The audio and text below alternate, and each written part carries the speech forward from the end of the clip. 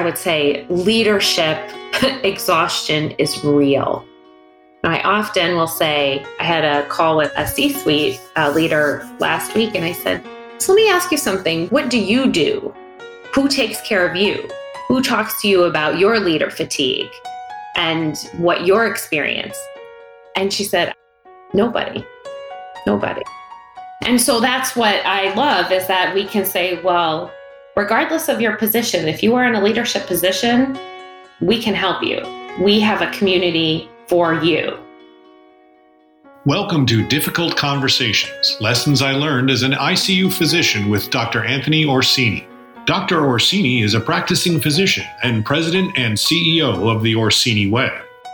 As a frequent keynote speaker and author, Dr. Orsini has been training healthcare professionals and business leaders how to navigate through the most difficult dialogues. Each week, you will hear inspiring interviews with experts in their field who tell their story and provide practical advice on how to effectively communicate.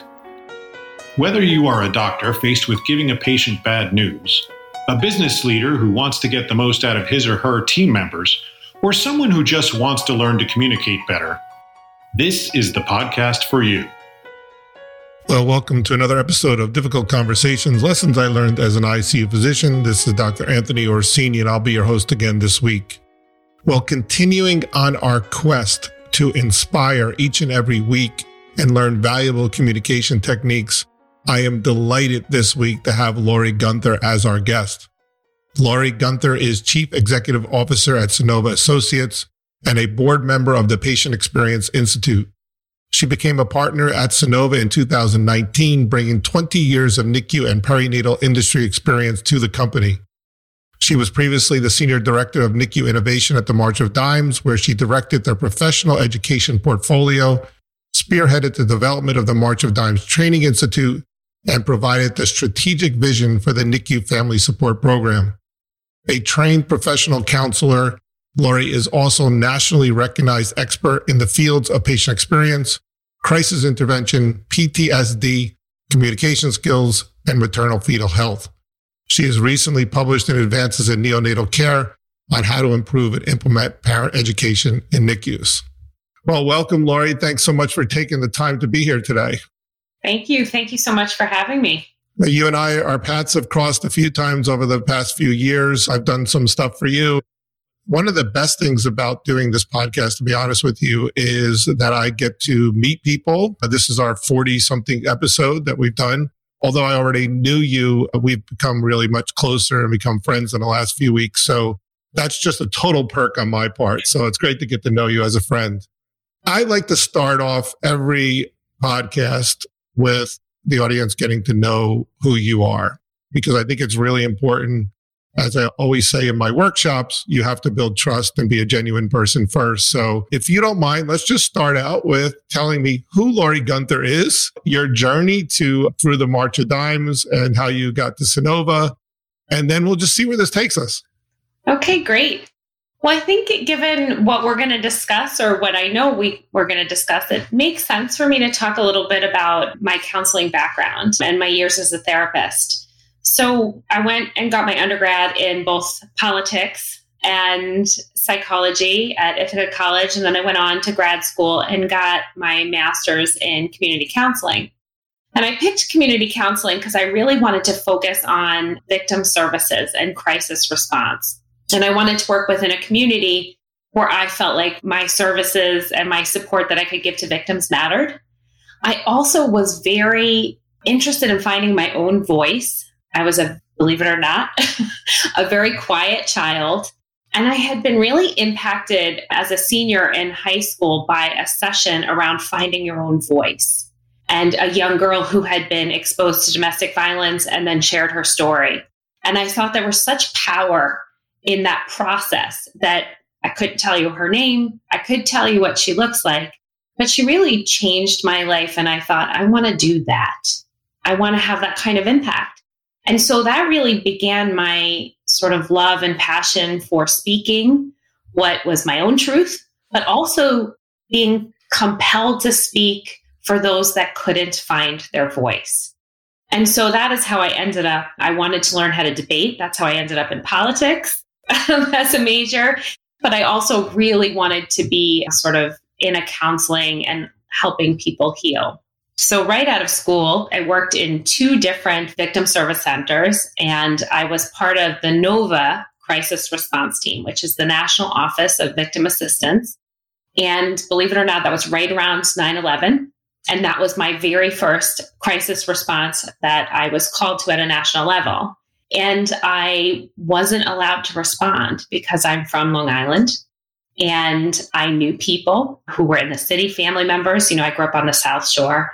Everybody on the South Shore, FDNY. So I wasn't allowed to go, and feeling like I had this skill set, but I couldn't go because I was too close to the trauma. What I ended up doing was debriefing the people who had gone on site as the crisis counselors. So I started to learn the impact of the debrief as a way to ward off post-traumatic stress for people who are in critical response situations. And I felt it was as important as being there was being able to be for the people who had been exposed and re-exposed to trauma over and over again, who were my colleagues. And so that sort of began a love for the idea of how do we debrief people who are constantly seeing traumatic events happen and they're being subjected to that? How do we ward off post-traumatic stress? And so that's kind of where I started. I thought I would do that for the rest of my life. And in 2002, I had my first child. He's now 18 and in college. Wow. And he was born with birth defects. When I was a young mom, I didn't know that before I had him that he would have birth defects. We actually didn't know. Everybody was so surprised. They go, "You didn't know?" I said, "No, we really didn't know until he came out. We looked at him and I said, 'What's wrong with him?'" And I couldn't believe, given the type of work that I did, that there were no services in place for me as a parent. Nothing crisis related was offered to us or done. And I thought there has to be a different way to do this. And so I ended up going and working for the March of Dimes. I actually moved. I gave up a really successful practice that I was in. At that time, I was also traveling and speaking all across the country in big universities, doing trainings on sexual assault and dating violence. So I was set. And then I thought there is this need for young parents and then also for the healthcare workers to understand and communicate better about the experience and how can we support them. And so I went and worked at Albany Medical Center's NICU in 2004. And that started my journey with the March of Dimes, working my way up all the way to the national office as a senior director. It's really interesting how life, as they say, the universe pushes you in certain directions. I've heard this before. When you can't make a decision, don't worry, the universe will push you. My journey's similar. I always wanted to be a doctor, always wanted to be a neonatologist. And then as I talk about it in my book, this really profound incident that happened when a doctor really struggled with giving bad news. And so this was something that really impacted me. I was thinking about doing this, and I really wanted to research and teach how to break bad news. But one day in my church, I'm Catholic, and there's a little retreat that I did, and they played a video from Dr. Rabbi Kushner, the famous man who wrote When Bad Things Happen to Good People. And I had kind of read the book or knew about the book, but when I saw his speech, that day changed me because that was a lot about the things we say, communication, what people feel and how it impacts them, the way they hear the news. And at that point, I said, I'm going to dedicate my entire career to teaching doctors and nurses how to have these difficult conversations. You were mentioning this person, I think you were a senior in high school, that just changed you. You went from this shy person to this amazing speaker. And then 9/11 comes and you want to help, and it pushes you into this whole debriefing, which we'll talk about later. But as you're speaking, I'm going, the universe is really amazing, with your son. And I do believe now there's so many people that are benefiting from what you do. The other comment I'll make is we talk about PTSD, and we'll talk about that later on. But I think 9 out of 10 people, if you said PTSD, the first image that comes to mind is military. And that's what they think. And they think, well, this only happens to military. But we had on a few episodes ago, we had Dr. Susan Wilson on, and she deals with second victim syndrome. But it's a topic that I really want to get into later on. But before we do that, so you're through the March of Dimes. You told me about Sonova. Tell us about how you got more involved in Sonova, what they do. And I think the last time we spoke, you don't have the best timing in the world, do you? No. So, no. Sometimes I just wonder about things. But if there's one quality that I know for certain about myself is that I am an absolute survivor. So I thrive in chaos. My dad used to call me Captain Chaos.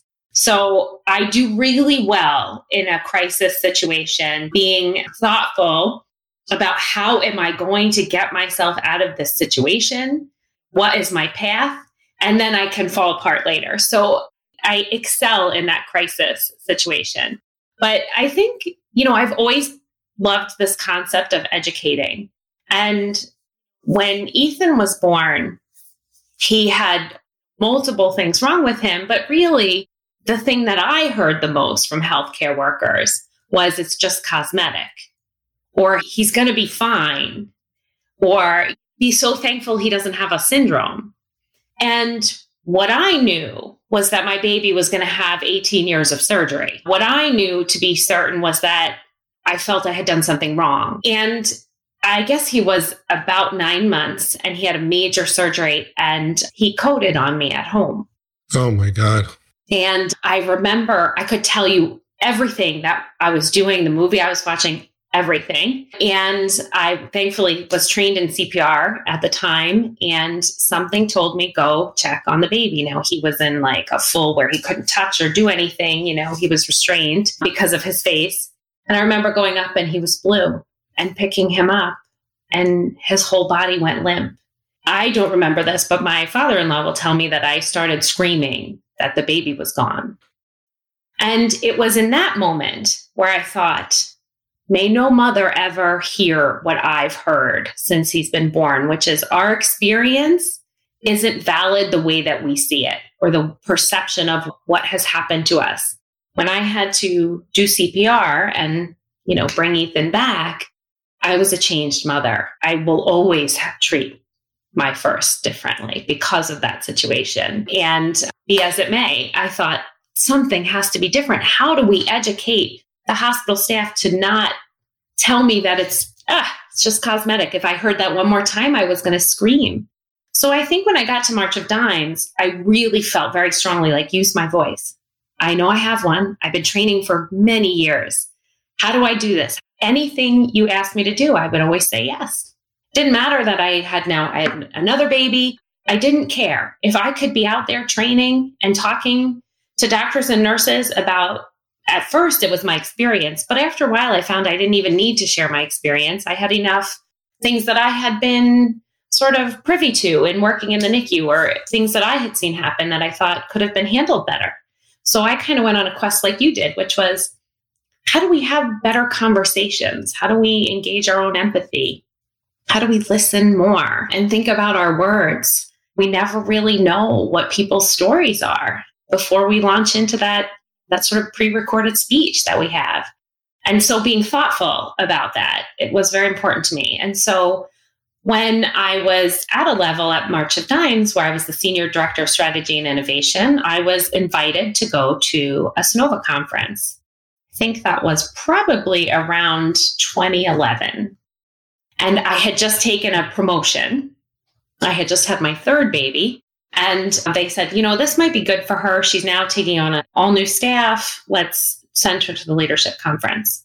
And I remember sitting in the background, and Peggy Gordon, who was a CNO in Children's in Missouri, she spoke about her leadership style. And it changed me forever as a leader. And I remember walking away, my boss and my boss's boss were with me. And I said, it's all different now. I know what I need to do to engage my team. And I was very proud of the fact that during my time there, I never lost an employee. I never had anybody resign. That was something I'm very proud of. And it was really every year I wanted to go back. I would fight to go back. because to me, the energy, the engagement was so important. Then I got to know the people at the conference, and then I was asked to speak and do general sessions, and then I was invited onto the planning committee. I said yes to anything. Yep, whatever you want, I'm here. That's fantastic. You said a couple things. I think you used the term engage our empathy. And I firmly believe that as physicians and nurses, and not everyone in this podcast audience is in healthcare, but physicians and nurses have just natural empathy, natural compassion. It's within us all, but it doesn't always manifest that. We don't always show it. And I think a part of that is becoming task-oriented, but a big part is also we're never taught how to convey that empathy. And so I think that's what you do is so important because it brings us all to light. Sonova brings us to light. And you also said how excited people get and the energy at these Sonova conferences because people really want to learn, right? We are just doctors and nurses. Sometimes people say, it sounds like when you give these lectures about poor communication that you're being negative. I'm like, no, doctors and nurses are incredible people and therapists and leaders. And it shows when they get so excited at these conferences. The last thing I'll comment on also is that nursing leadership, and you keep talking about that, that's what Sonova does. One thing that I learned before this podcast and has been solidified with all my guests is that the same communication skills that are required for a physician or a nurse to speak with a patient are the same communication skills that are required for good leaders. And if you can learn to master those communication, you can be good at both, right? Absolutely. My mom was a nurse leader. She was a manager of an ER. So I was a little girl, and she kind of stepped away from that when I was in my early teens. But I was raised by a nurse. And my dad was a CEO. And he was a CEO of a small company that he grew from 2 employees up to 400 employees. And he just loved taking care. He was an excellent leader. And when I was, a teenager, I didn't have a choice. I went to work for my dad and he put me in HR. So you learn how to talk. You learn what's good. I still say things that he told me, which is his mantra was, don't come to me with a problem, come to me with a solution. I can't know everything. Even though my title says president and CEO, I surround myself with the smartest people and we brainstorm together, but don't come to me with just a problem. And all of my staff know that I'm going to say that. So before you walk in the door, come to me and say, what's potential solutions? And let's think about it together because teams together are so much better. And what I love about my job, because I do feel as though I have the most incredible job in the world, is that I'm here to make teams stronger. Most of the time, what you just said about doctors and nurses, the empathy and compassion is there. But what's also there is exhaustion and sort of, I would say, leadership exhaustion is real. And I often will say, I had a call with a C-suite leader last week, and I said, so let me ask you something. What do you do? Who takes care of you? Who talks to you about your leader fatigue and what your experience? And she said, nobody.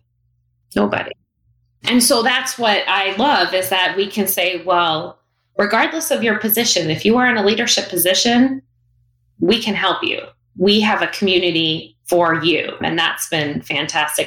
You asked me, how did I end up owning Sonova? It was a fun process. Yeah, I was talking about your timing. You bought it right before COVID, correct? Yeah, I had a great team, but I knew I was ready to move on from the March of Dimes. I kind of had done what I felt I was ready to do. And the Sonova partners at the time asked me to lead a strategy session about the vision and growth potential of their company. And so I brought I'm a vision person, but I brought one of my team members, one of my staff with me, and she's an executor, 100%. Like I have the vision, then I hand it to her and she tells me if we can do it and if so, how. And so Melissa, Gail, and I went together and we did all the interviews and the dialogue and we had this big strategy meeting with the partners. And I remember we were sitting in the airport after the meeting and we were kind of speechless. It was so fun. There's so much potential for this very small company that was really run as a side business. They had 2 events. And she said, what are you thinking? And I said, I don't want to draw a strategic plan up and not be part of it. And then it started. Yeah. So she looked at me and she said, I'm in. I said, I don't think I could do this without you.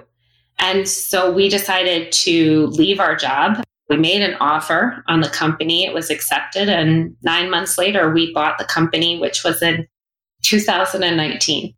So right before the pandemic hits, and like all of us, we're struggled through the pandemic. As you said, you're a survivor. Yeah. So you got through that, and the universe pushed you, because I think it, correct me if I'm wrong, this pushed you into this debriefing that we're going to talk about in PTSD. I think before COVID, as I mentioned before, PTSD was only military. Nobody even thought about doctors and nurses. The term healthcare heroes, I've never heard that term before COVID. And now people were seeing visions of, there's these stock videos on the internet all the time about the doctors and nurses who are exhausted, lying on the floor in the hallway. We've all seen them. And I think the public is a little more aware now of how difficult this can be on us. And I think the secret's out of the bag now. And maybe that's the first step towards getting some help. The professional burnout among doctors and nurses, as you know, is at an all-time high. Physicians now have the highest rate of suicide of any profession. And maybe this COVID, if anything comes out of this, maybe this will bring this to light. So tell us about the debriefing and the PTSD. And last time we spoke, you were so excited about these sessions. So tell us about this, because I think it is so timely right now. Yeah, certainly. So, and I am super passionate about it because, when we bought Sonova, Melissa, my business partner, is a clinical social worker. And we were very nervous about the fact that we are 2 non-nurses now owning and running a nurse leadership company. And so one of the very first things we did was we created a board of directors, and they function as a nurse advisory board, and they help us guide the vision and mission of the company. Knowing that we were guided under their vision has been unbelievable, because for us, we can go and ask. And so, boy, was that smart right before COVID hit that we had this incredible resource just at our fingertips. And so COVID hits. And I remember it was this week, last year, Melissa was away on a family vacation. Her husband is a physician. And I was home, and I was like, our company is going to go down. There is no way we're going to survive this. We have to cancel our conferences. And I remember she called me the day she got back, and she was in tears. And she's like, we need to meet with the accountants. We need to figure out what we're going to do if we go bankrupt. And it was all of those. I sold my house to buy this company. Like, I moved my kids. I gave up a very strong career with a company that I was really in love with. And we're only a year in. How did this happen? And that survivor gene kicks in for me of, what is my skill set? What do I know how to do? And I kept saying, we will figure this out. Step by step, we'll figure it out. And I started getting phone calls at night, where I love my nurse leaders. I'm always available to them. They know that they're part of our community. I make myself available. And I started getting calls at night, almost every night. They would be on their way home, driving home after a day from what they had never experienced or seen before. And they knew I was a safe person to call because I wasn't in the hospital. They know that I'm a trained therapist. And they felt as though it wasn't a burden to me, that they knew I could listen. That had been my job. And I remember calling Melissa saying, we need to do something. This is not anything other than showing up for our nurse leaders. They've showed up. They're who our business is. We need to show up for them. And so we started running twice a week debriefing calls. And we're very clear they're not support group. We actually engaged with therapists from all over the country who were interested. We needed to find what services could we offer them, and what referrals could we give to them, and what happens if we found that somebody was feeling unstable? Where do we send them? So we did a lot of homework, but then very quickly we put together twice a week calls at night and on the weekend. So we were committed to working 7 days a week. It didn't matter. And those calls were transformative. We created a closed Facebook group for our people and said, if you're interested and you want to come into the closed group. And that's where we post the information on them. So it's been a year later and we still run them. They're not as frequent. They weren't needed once we got into like November. So now we're, monthly, maybe every 3 weeks. But when we do have one, they leave work early. They wrap their day around the fact that we have one. And the need for them is still very clear and very real. They openly cry on these calls. They share, they're transparent, they're honest, they're frustrated, they're angry. But it is a safe place to do just that. And we co-lead those calls, Melissa and I. We start them the same and we end the same. And the feedback we've gotten is just unbelievable. Because if you're not a leader, you can go to the leader if you feel comfortable and ask for help. But who's the leader go to? And in medicine, everywhere, but especially in medicine, it is still looked upon as being weak. That the doctor who's exhausted or the nurse is feeling burnt out or the nurse who has second victim syndrome or PTSD, whatever you want to call it. I think we've come a long way, but there's still a perception that's a weakness. We should be carrying this S on our chest. And it doesn't matter, give me 20,000 patients today and I'll take care of all of them. And so it's great that these nurse leaders have a venue to really express that with you. And the fact that they're leaving work early, Lori, that's amazing. That is something where they're like, no, this is important to my own health. And it's really great to see that. So that is fantastic. And I think the other comment I would make is you said it's not as busy as it was before. These calls aren't as popular, but this occurred before COVID and it's going to keep going on forever. So I think that need is going to be there forever. Don't you think?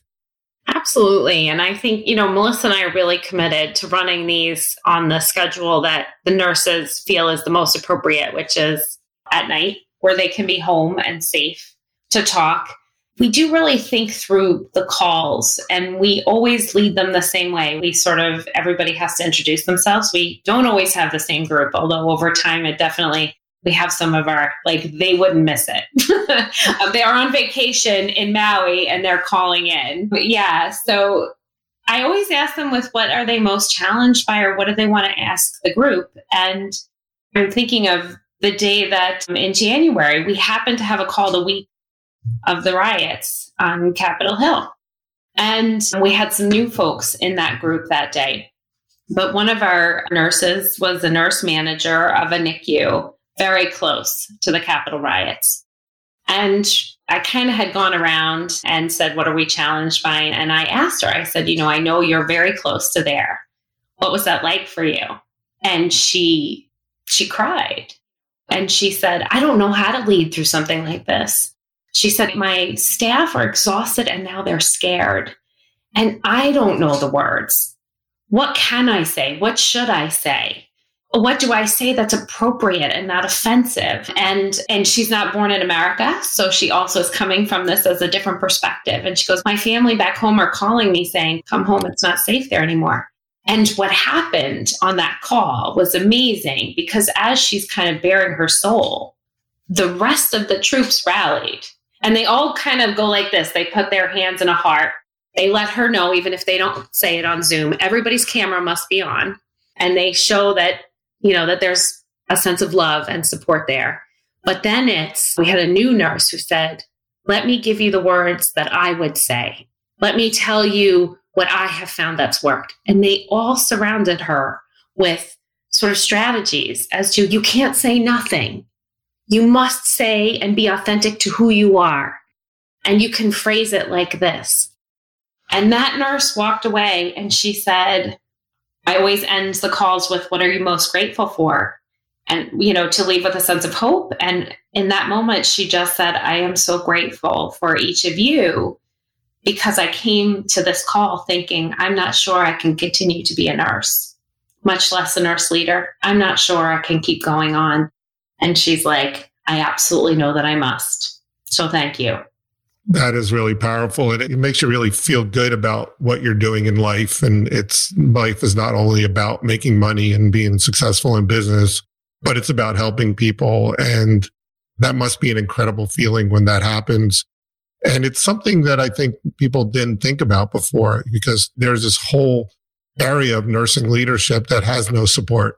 And they're caught between the patients the nurses, and then there's even higher administration on top of them many of the times that they have. So they're getting from all different angles. What is the best advice you can give to someone is in nurse leadership or perhaps a nurse or a doctor who's feeling this? What's the best advice you can give them? So I would say is to find your community, is to have somebody where you can talk. When we look at, as a therapist, when I think about post-traumatic stress, like what can you do? There's a lot of words out there, resiliency, coping mechanisms, all those things. Go for a run, make sure that, you take care of yourself and you take time off. All those things are great.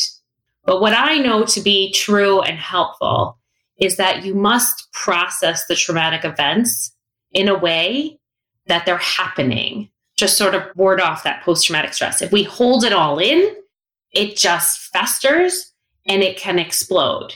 And that's why we see the high rates of suicide. That's why we see the high rates of divorce. That's why we see people leaving careers that before they had been their whole life.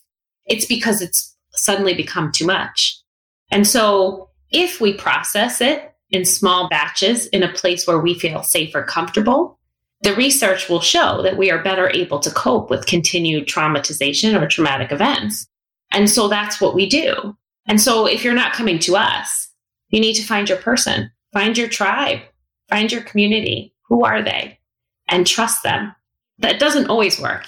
If I was a therapist, I also needed a therapist. I was working in the horrors of murder and sexual assault and domestic violence. So I needed to make sure I had a place to process that as it was happening. And that is my best sort of resources. Who is your person?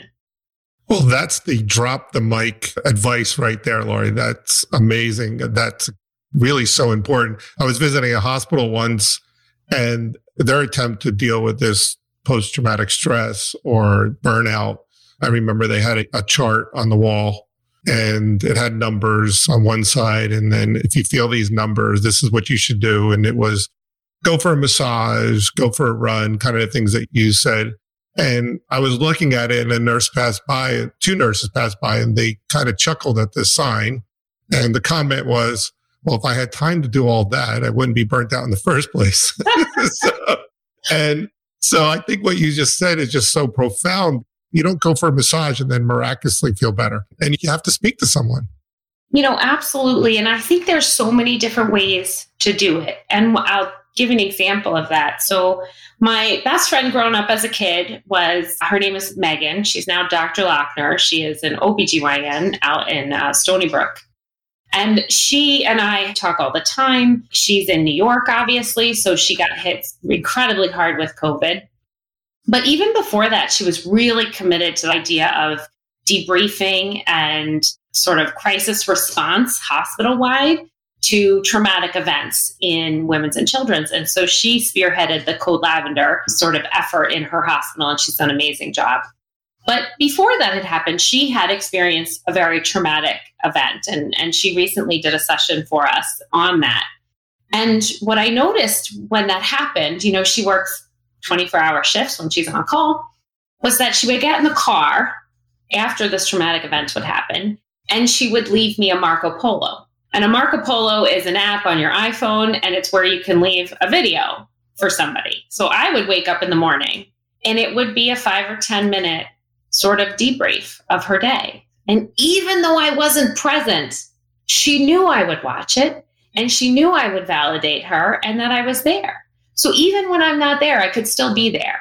And I've given that resource to multiple people and said, listen, if you just need to vent, if you just need to literally hand it off to somebody else, there's ways to do it where you don't feel as though you are dumping on them or making them feel overwhelmed. We used that for a good 1.5 years during COVID. And I knew she was having a tough day. So I would check in on her throughout the day and just say, hey, how's it going? What are you doing? What's for dinner? What's this weekend? Do you need me? That's fantastic. That is so important. Great advice, everyone who's listening. You can be in medicine or in business and you can be burnt out and you need someone to speak to. So really great advice. Lori, usually I give my guests a warning about this, but I forgot to give you this warning. So the last question that I always ask, and then we're going to have you tell us how to get in touch with you and Sonova. I ask every guest the same last question, and I have a feeling that maybe I have a guess on what you're going to say. What is the most difficult conversation that you have had in your lifetime?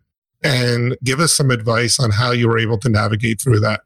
Ooh. Put you on the spot. I see that this is not fair. I'll speak for a few minutes and let her think, because usually I send that to the guests ahead of time, but it's been such a crazy week. It can be a type of conversation. It doesn't have to be something so personal, but we like the audience to finish with some really good advice on how to navigate the most difficult conversation.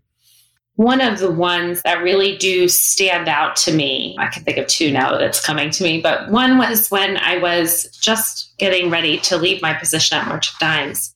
And I had taken over a unit there, their professional education unit, and their staff. So March of Dimes had been going through, sort of pretty profound layoffs.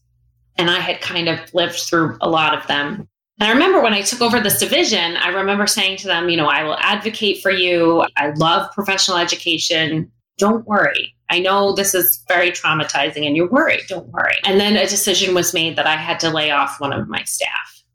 And I had to do it via Zoom. It's tough. And, when the decision is made above you, and then you have to deliver, and you feel as though it was so impossible.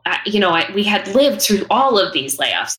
There was multiple times where I had to be part of those conversations, but it was the first time that it was a direct report to me that I had to do that. And approaching that, because you knew you were about to change somebody's life, somebody who had worked for the company for over 40 years. And it was really tough. But what I took it for me was to not overspeak, to let her speak, to ask her what she was feeling about this and what I could do to help. But I was very clear sort of about what the purpose of our meeting was. But then I also stepped back and said, I'd like to listen. And if you don't want to talk right now, that's fine. But I want you to come back to me and tell me what I could have done better in this process, or how this went, if there was something that could have been better or something else that you need. And people are angry when something is taken away from them. And it was really hard. I tried very much to not make it at all about myself, but what I could do for that person. And that was tough, no doubt. It's a very difficult conversation to have. But what I'm hearing from you is something that I teach all the time, and that's you didn't rush through it. And you were a listener, and you gave her time to speak. And in medicine and in life, no one really wants to be in an uncomfortable situation. So our human tendency is to get in and get out. And I think that makes things worse. So that's great advice. Laurie, tell us more about, just as we close up, Sonova, what's coming up for Sonova, how people can get in touch with you. I know you have a couple of conferences coming up. I think this will probably air in mid-April. So there's a conference in April that may or may not be in before this, but tell us about what's on the horizon. So we've actually come out of last year just doing tremendously well as a small company. Our industry partners, our sponsors really came through. I came at this as I don't want to build a community that is in any way financially benefiting from our nurse leaders.